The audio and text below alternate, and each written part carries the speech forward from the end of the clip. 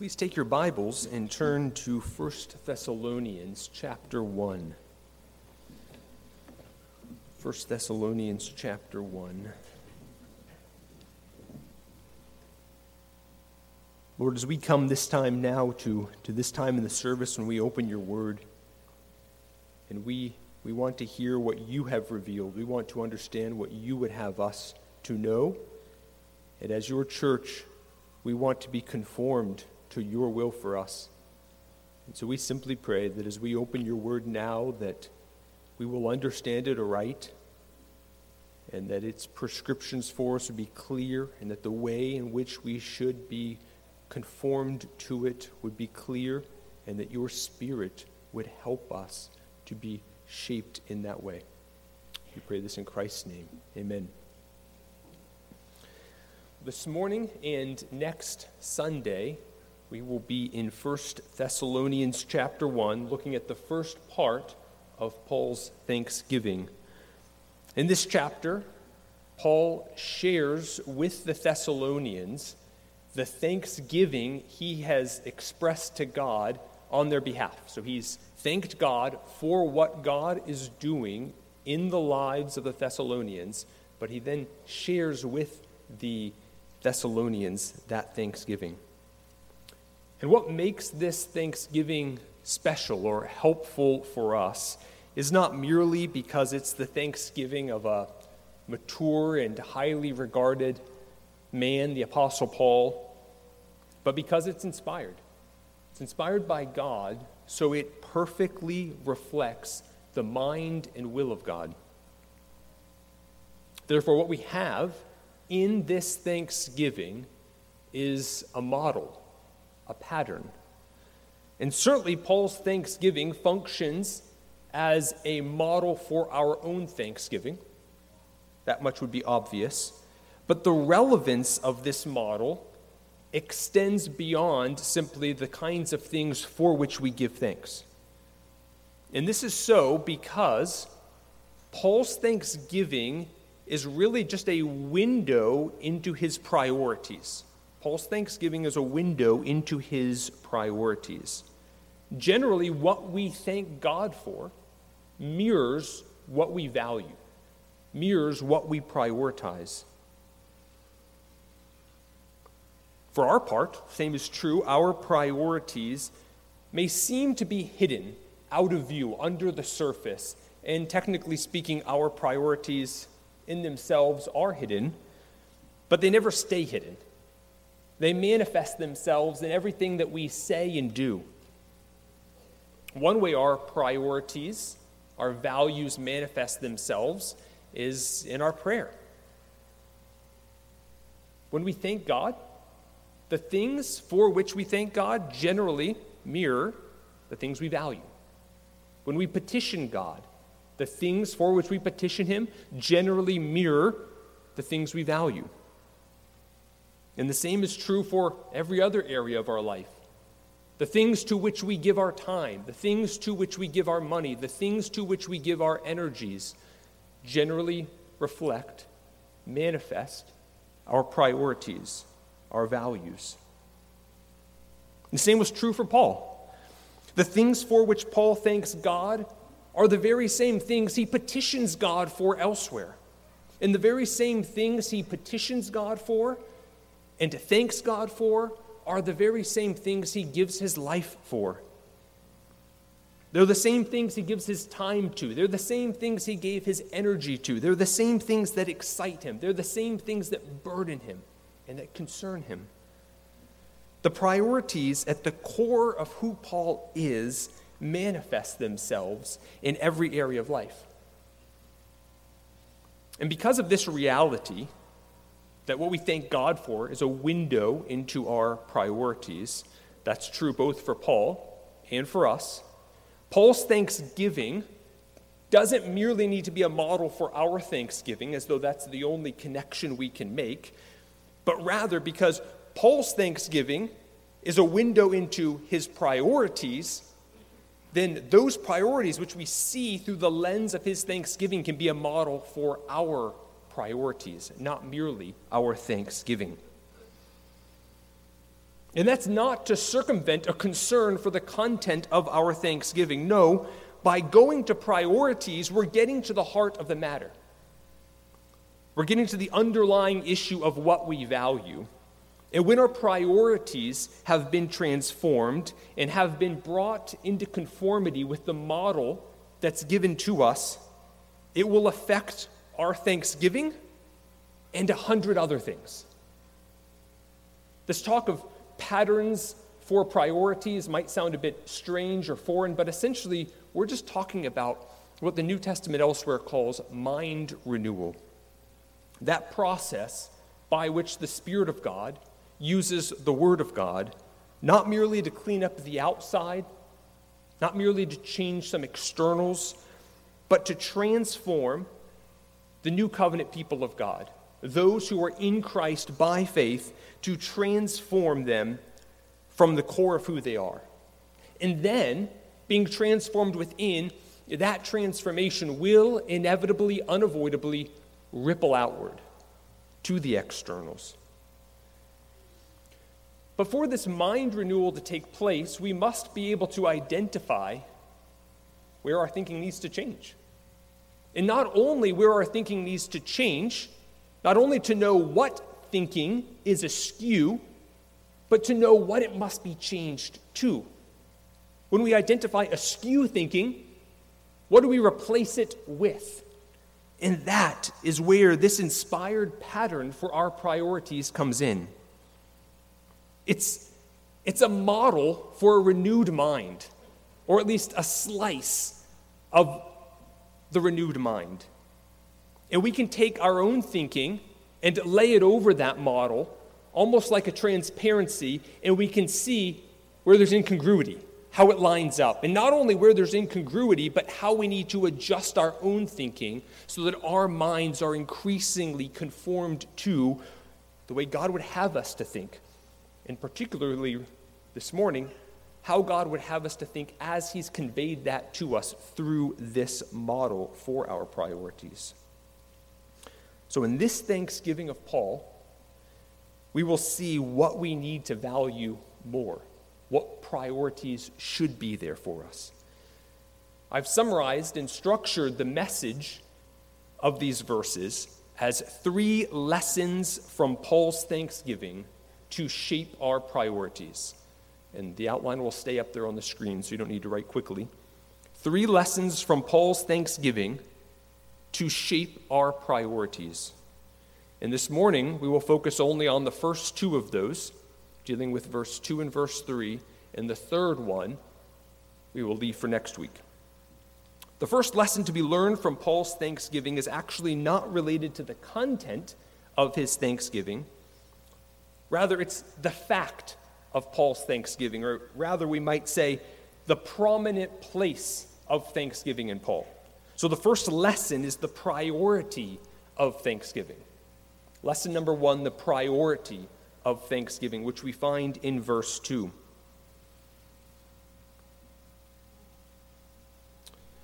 Let me just read that for us here. Verse 2. We give thanks to God always concerning all of you, as we mention you in our prayers. We thank God because we are incessantly remembering your work of faith and your labor of love and your endurance of hope in our Lord Jesus Christ before our God and Father.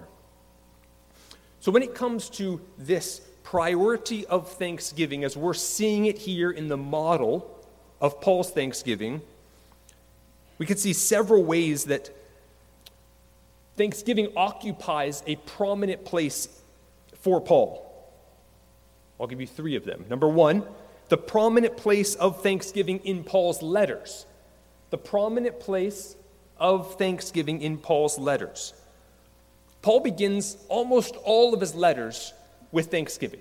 That's just how Paul regularly begins his letters. I can only think of one, Galatians, where he doesn't start that way. And while that is not totally unique in Paul's day, others would sometimes begin their letters with a thanksgiving to the gods, and I'll show you an example a little bit later. What is noteworthy is the frequency with which Paul does it. If we survey letters around the time of Paul, the frequency with which they begin with a thanksgiving is far less common than Paul does. But furthermore, not only is it that it more frequently occurs in his letters, but the amount of space Paul gives to expressing thanksgiving to God is noteworthy. And most of all in his letters, in these two, the first and second letters to the Thessalonians, there are numerous ways you could quantify how much space Paul gives to thanksgiving, but by some ways of reckoning, Paul gives about half of these two letters to thanksgiving. Paul is clearly devoted to thanksgiving. It clearly has a prominent place for him. The second way we can see the prominent place of thanksgiving for Paul is in his life. So first, in his letters. Secondly, in his life. Notice in our text here, we can see in the text what he writes about the place of thanksgiving in his life. He says, "We thank God always concerning all of you." And then at the end of verse 2 and beginning of verse 3, we are incessantly remembering. So this is a habitual pattern for Paul, clearly. Now, this is certainly hyperbole. Paul does not mean that he does nothing day or night but thank God for them. Nor is Paul referring to some mystical spirit of prayer in which Paul went about all that he did throughout the day, in which he lived his life. We can know that because not only do we know ourselves about how language can be used in a hyperbolic way. You might consider the example of someone saying, "That baby weighed a ton." No one stumbles over that because, number one, there's the regularity with which that unit of measure is used in a hyperbolic way, right? Ton is regularly used in that way, in a way that doesn't literally mean 2,000 pounds. But then also, there is just the absurdity of it. So together, the frequency with which it's used hyperbolically, the absurdity of it, together lead us to realize not actually a 2,000-pound baby. Now also, we even see that with our word, incessantly, right? If we say, "She talks incessantly," we don't necessarily mean she never stops talking, as though she continues talking through the night as she sleeps and all of that. No, what we mean is simply that she talks very regularly. Now, the amount of time between the time she spends talking and the time she spends quiet could vary quite a bit, but nonetheless, the point comes across. But it's still hyperbolic. We don't need to take it to mean that she never literally stops doing it. Now, it's one thing to say, here's evidence that we do this in English, but that doesn't quite lead us to conclude that that's not what this word means, that this word wouldn't have been used only literally. But indeed, if we look at how this word was used more broadly in ancient Greek, we find the very same thing. So, for example, in one case, a man speaks of the way that he spent 2 years coughing incessantly. We get the point. It doesn't mean he never ceased coughing, but it means he coughed very regularly. Or in another case, a Jewish writing, a Jewish testament, in which a father says that he needs to teach his children to read, his sons to read, because then they will be able to read the scriptures incessantly. The whole idea is if you can't read, you're dependent upon someone else at the synagogue to read to you. That's your only access. But when you can read yourself, whenever you want, day or night, you can read the scriptures. But the point is the same word's used here. So we have the precedent of the word being used in this hyperbolic way, and clearly that makes more sense to just understand it in that natural way than to create some special category of this mystical spirit of prayer that we don't find testified to anywhere else in Scripture. But just because something's hyperbole doesn't mean it doesn't have any meaning. A baby that weighs a ton, even though it doesn't really weigh a ton, we still get the point, right? It's a big baby. And someone who talks incessantly, the fact they do sometimes cease talking doesn't render it all pointless. No, they talk a lot. And likewise, the fact that Paul is giving thanks to God always, the fact that he is incessantly remembering these things in prayer to God, indicates that he is habitually and regularly, frequently doing this. And one of the things I noticed about this is that Paul doesn't just take these things he observes that are praiseworthy and bring them before the Lord one time, thanking the Lord for them and moving on. Paul says he continues to take these very same things back to the Lord again and again in thanksgiving. And that exposed me, because if someone shares with me a prayer request, I will write it down and take it home and regularly bring it back before the Lord and pray for it. But on the contrary, if someone shares something noteworthy, something to thank the Lord for, I don't usually do that. I will generally thank the Lord for it there on the spot or as I'm walking away. I don't ever write it down. I don't take it home with me and continue bringing that thanks back before the Lord. That's what Paul did. Paul was serious about thanksgiving. It occupied a prominent place in his life. And then a third way we can see the prominent place of thanksgiving for Paul is in his theology. The prominent place of thanksgiving in Paul's theology. J.B. Lightfoot writes of, quote, how lofty a view Paul took of the duty of thanksgiving. How lofty a view Paul took of the duty of thanksgiving. How do we compare? Do we take a lofty view of the duty of thanksgiving? Paul took this lofty view of the duty of thanksgiving because Paul understood the tremendous, God-exalting, God-glorifying potential of gratitude. Let me illustrate this for you from one text, and we'll spend just a few minutes here, but it'll be worth turning there if you have your Bible in front of you. Go to 2 Corinthians chapter 4, verse 15. 2 Corinthians chapter 4, verse 15.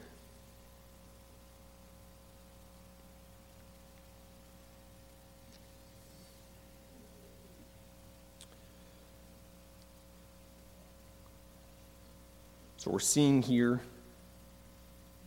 the place of thanksgiving in Paul's theology, that it had a high, lofty place. 2 Corinthians chapter 4, verse 15, we read, for all things, and contextually here Paul probably has in view things like Paul's own suffering for their sake, for all things are for your sakes, so that the grace which is spreading to more and more people may cause the giving of thanks to abound to the glory of God. So notice the progression.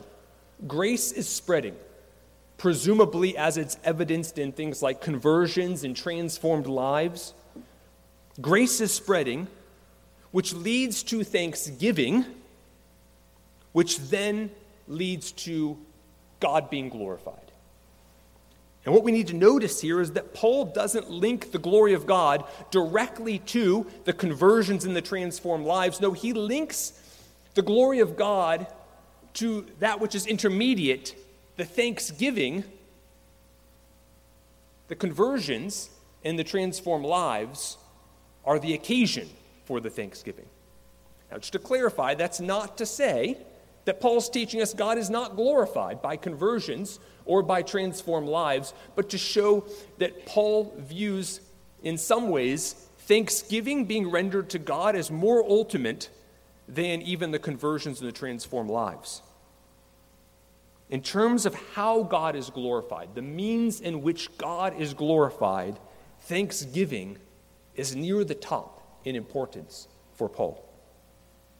And we won't go here for the sake of time, but one other place we see this same prominent place of thanksgiving in Paul's theology is found in 2 Corinthians chapter 9, verses 11 to 12. 2 Corinthians chapter 9, verses 11 to 12, so you can check that out later if you're interested.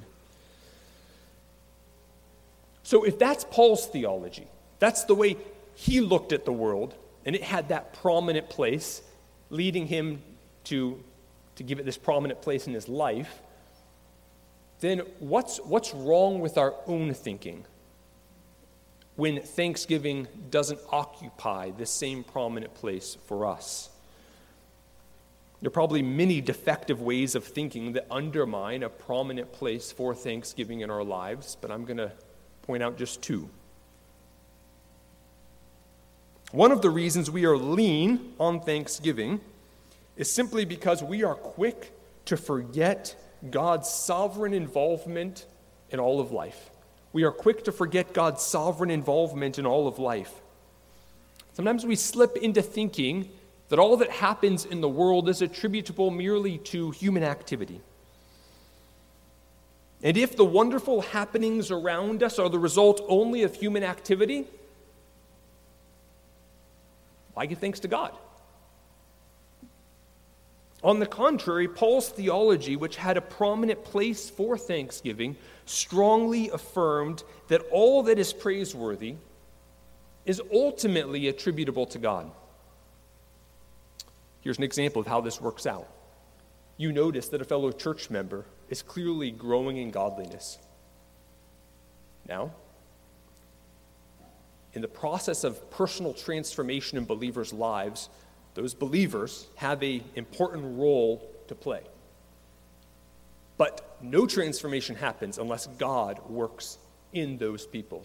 But when we forget that, and when we act as though, we think as though it's simply up to that person, when we observe that growth in godliness, what is the natural response? Well, the natural response would be something like, that's great, good job.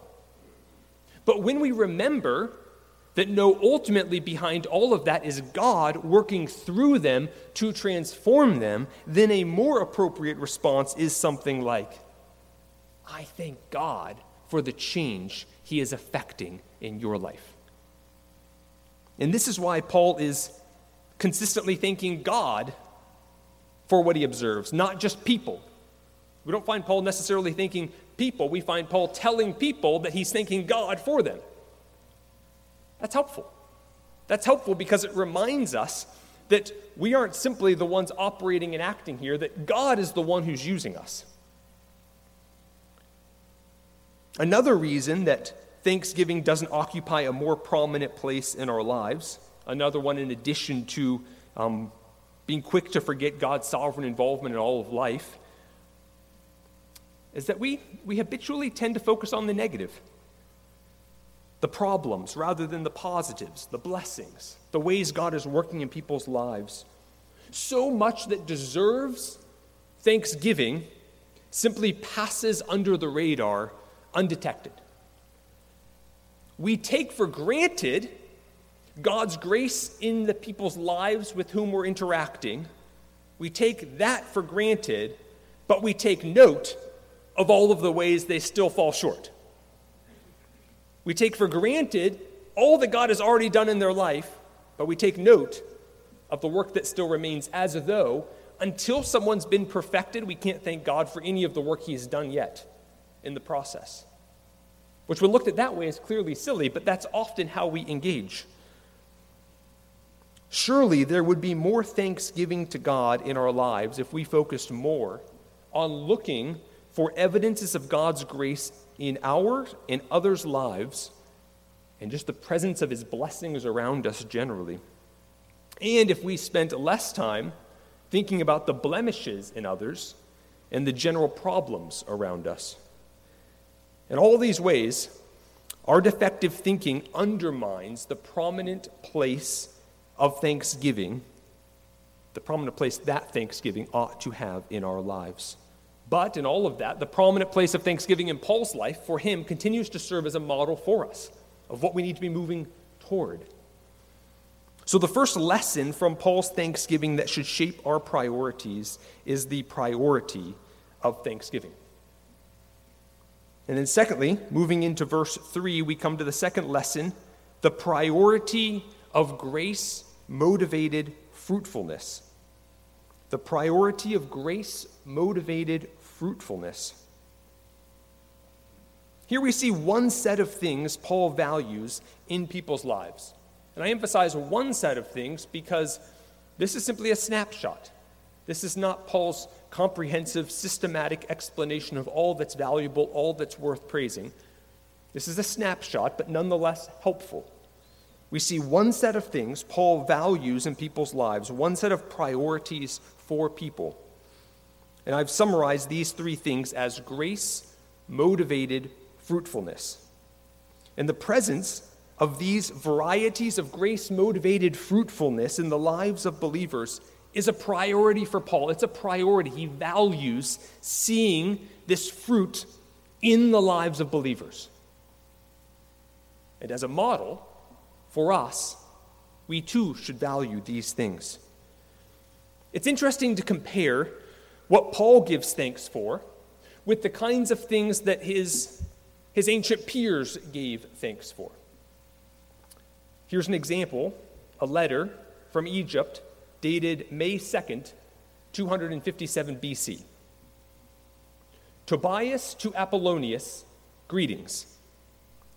If you are in good health, and all your affairs and everything else which pertains to you is as you would wish it, then much thanks be to the gods. So notice what he gives thanks for.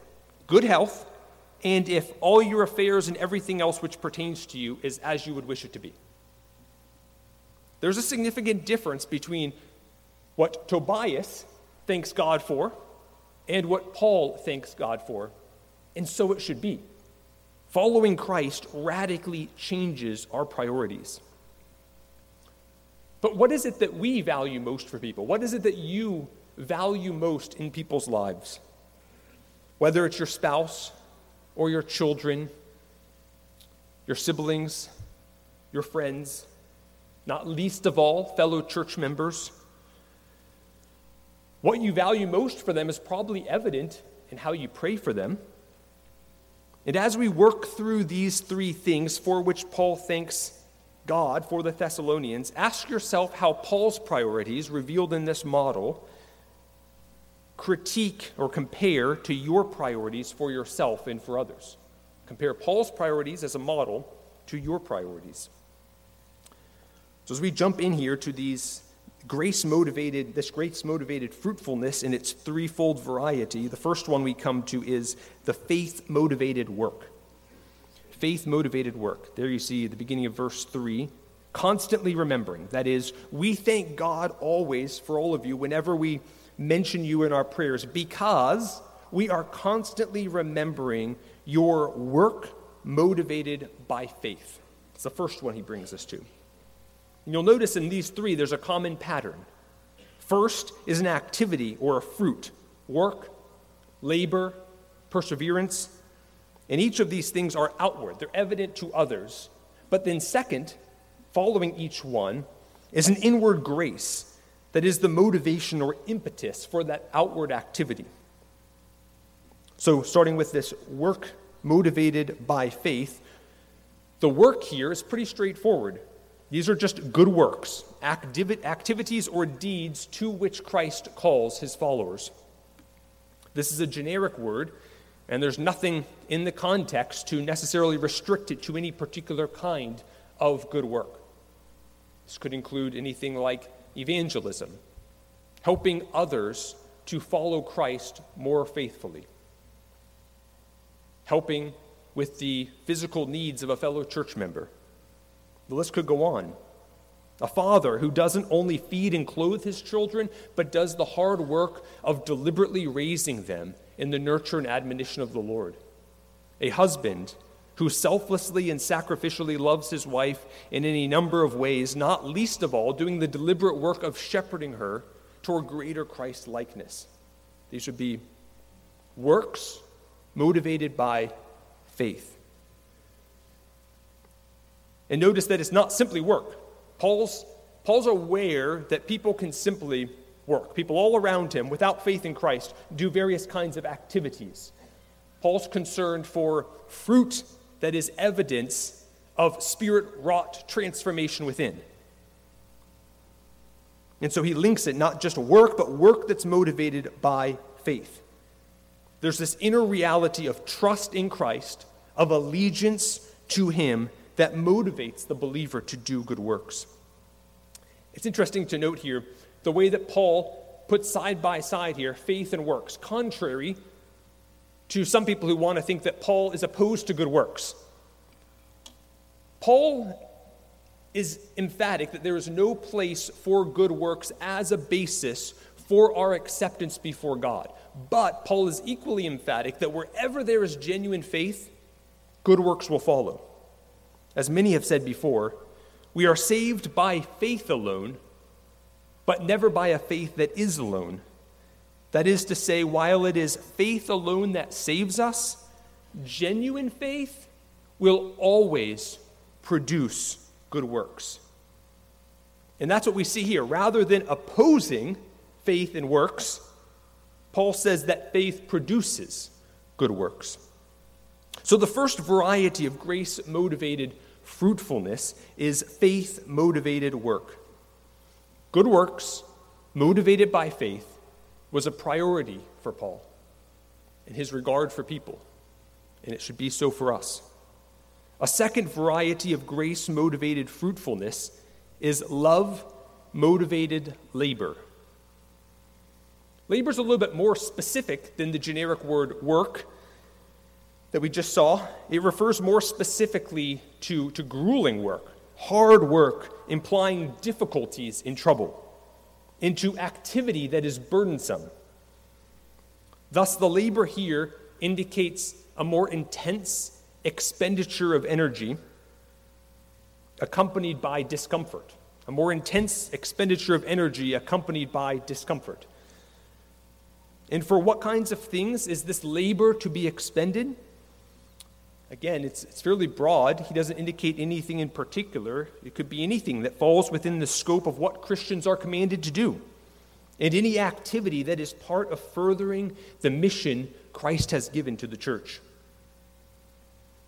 And as with the work motivated by faith, this laborious toil is not starting with itself. It goes back to a grace the Lord has already worked in their lives, love. Now, again, it's not clear exactly who this love is for. Is this love for Christ? Is this love for others? Surely, Paul would affirm that both should be in believers' lives. Surely, Paul would affirm that both are capable of motivating this labor. But which one it is, it's not clear. The second variety of grace-motivated fruitfulness is love-motivated labor. Love motivated by labor is a priority for Paul, for people, and so it should be for us. And the third variety of grace-motivated fruitfulness is hope-motivated perseverance. Hope-motivated perseverance.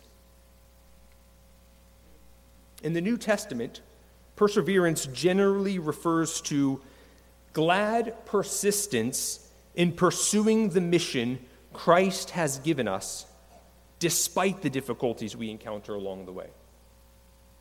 That is, glad persistence in pursuing the mission Christ has given us, despite the difficulties we encounter along the way.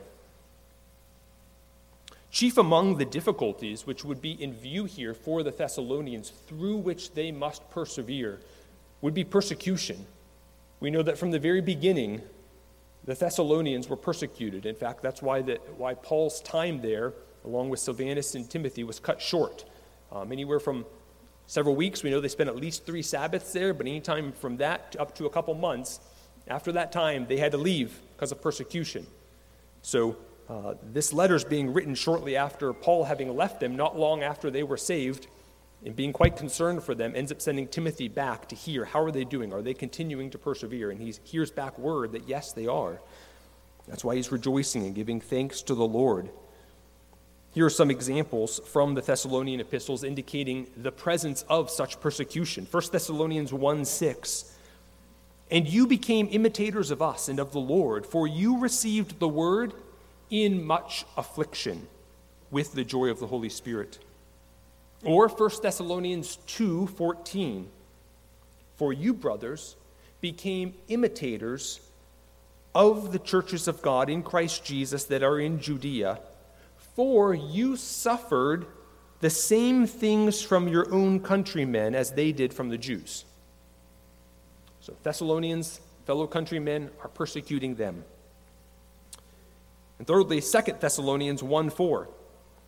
Paul writes, "Therefore we ourselves boast about you in the churches of God, for we boast about this in you, your perseverance and faith in all your persecutions and the afflictions that you are enduring."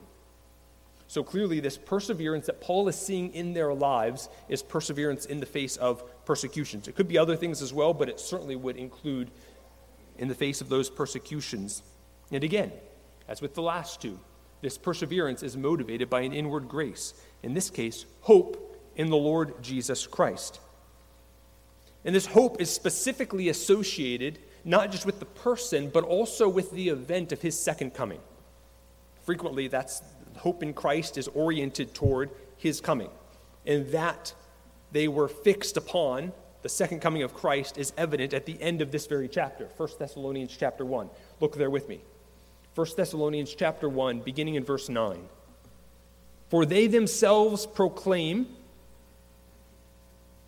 concerning us what sort of entrance we had to you, and how you turned to God from idols to serve the living and true God, and," verse 10, "to wait for his Son from heaven, whom he raised from the dead, Jesus, who rescues us from the coming wrath." So clearly they have this eager waiting for Christ's coming, which would align well with this hope in Christ here. But what specifically is it that happens in connection with Christ's coming which gives believers hope in the midst of persecution? What helps them to endure through persecution? Well, here are some other things that Paul regularly associates with Christ's second coming and holds out for people, especially in the midst of persecution, to encourage them. One, and this one we see very clearly in 2 Thessalonians chapter 1, verses 4 to 10. We see judgment for all those who oppose and persecute believers. So something that will accompany Christ's second coming that will comfort believers in the midst of persecution is the expectation of judgment for all those who oppose and persecute believers. That might sound strange to us. Sometimes we think about passages about loving your enemy and allow that to become kind of the text in which by which all others are interpreted.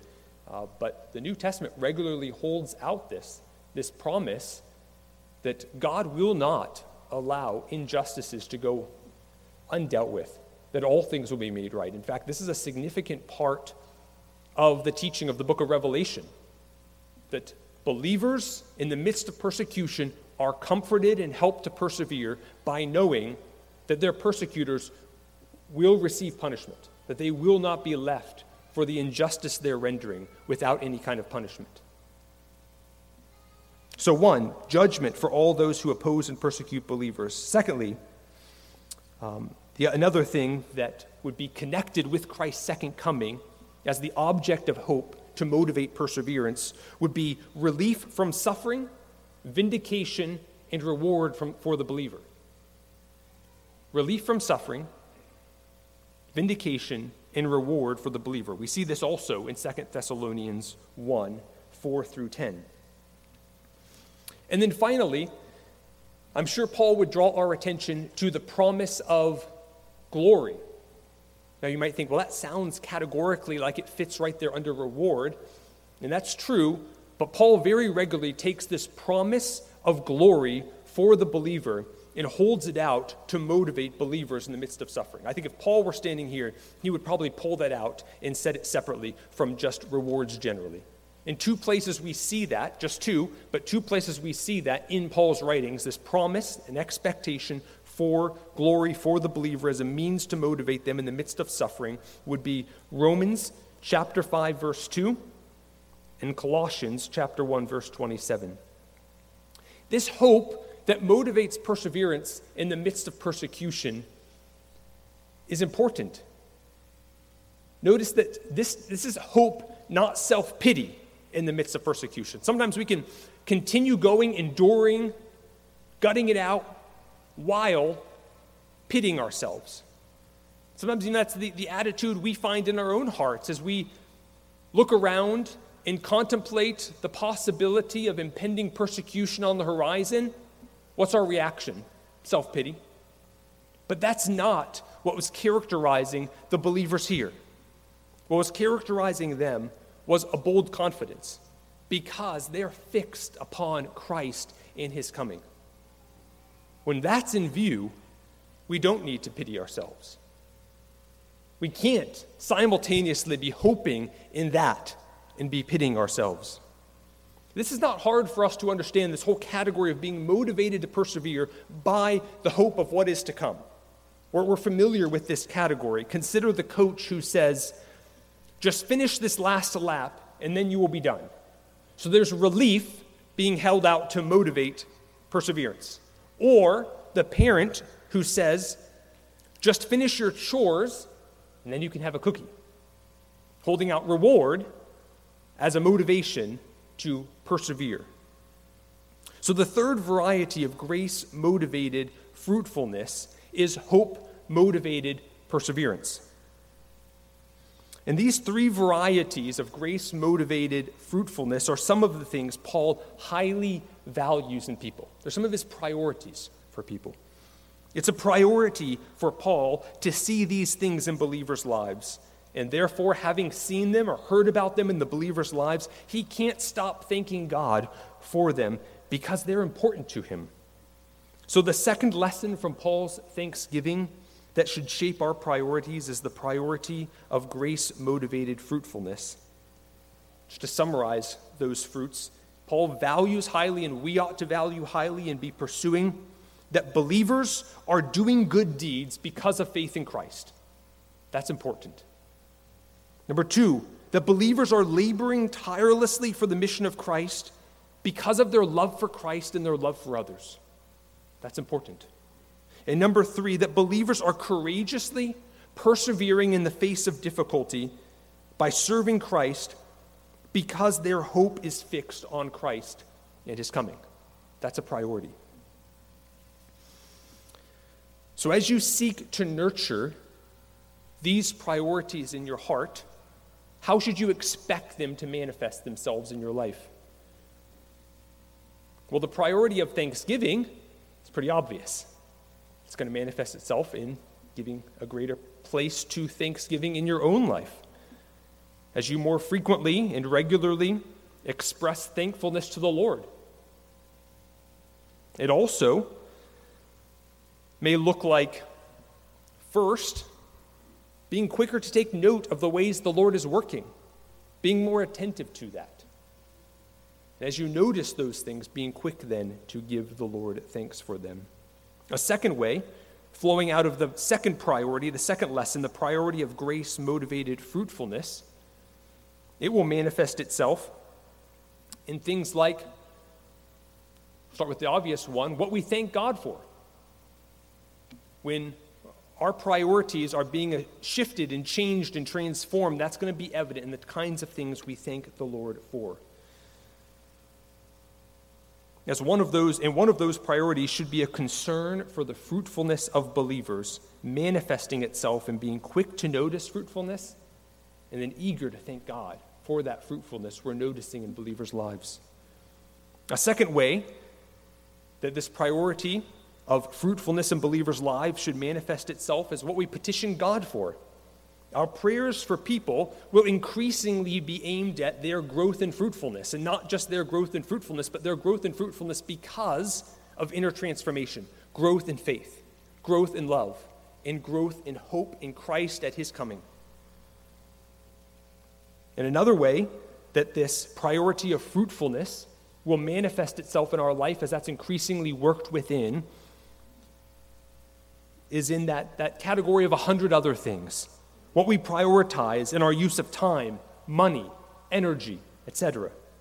As your priorities are being transformed, many areas of your life will follow.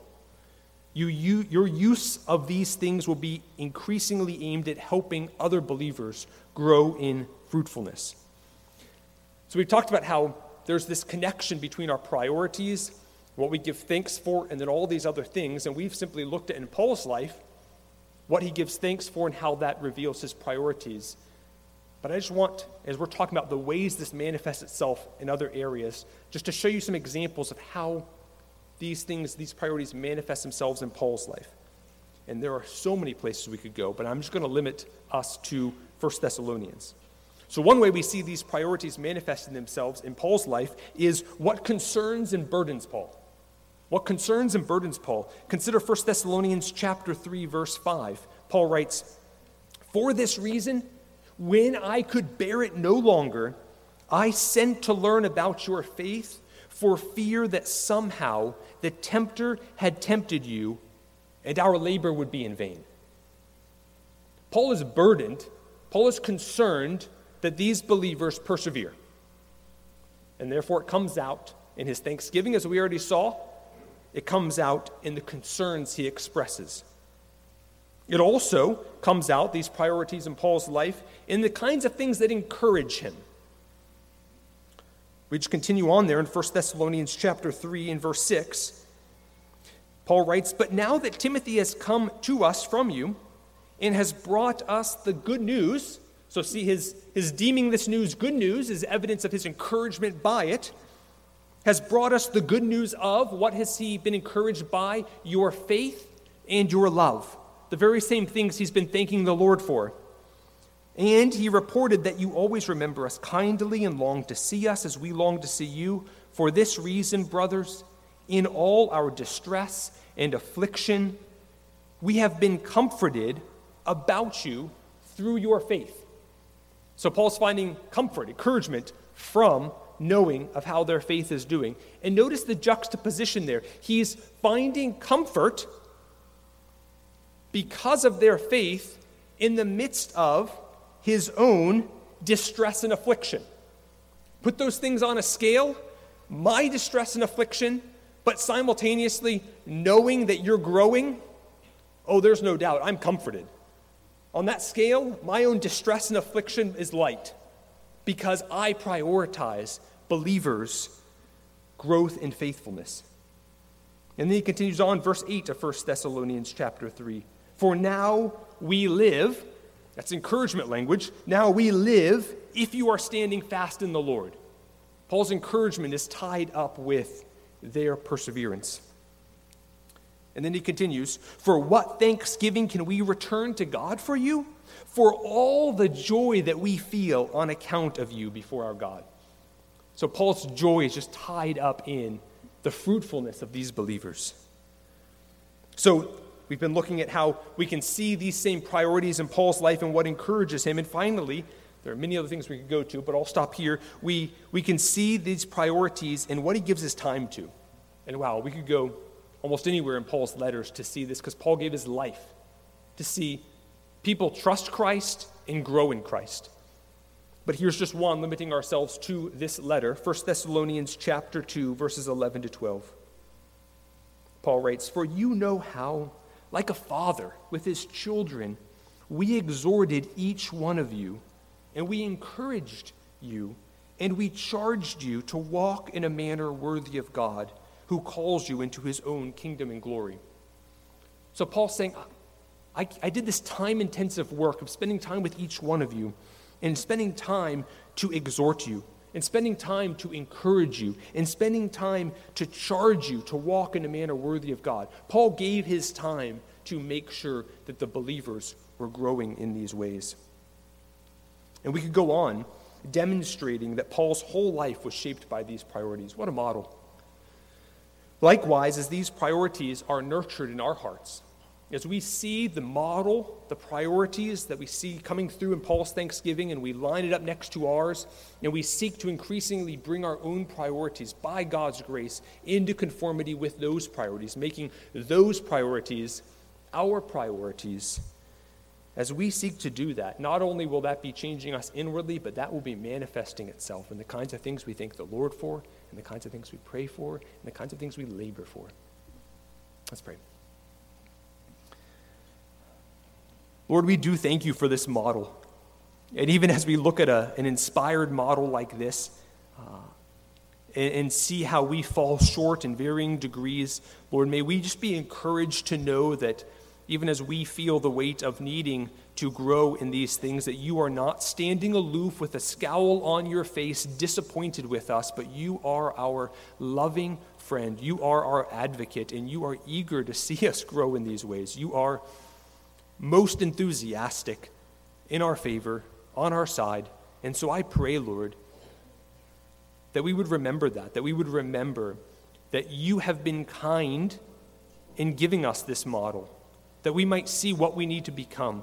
You have been kind, Lord, in giving us your Spirit, that we might have the power to be shaped in our thinking, in our priorities, that our minds might be renewed after this model. And Lord, we just pray that as we go out, we would not quickly forget these things, this model, but that we would learn to grow in this. This would increasingly become our priorities. And may this text be on our mind even as we return next week to look at the third lesson. We pray this in Christ's name. Amen.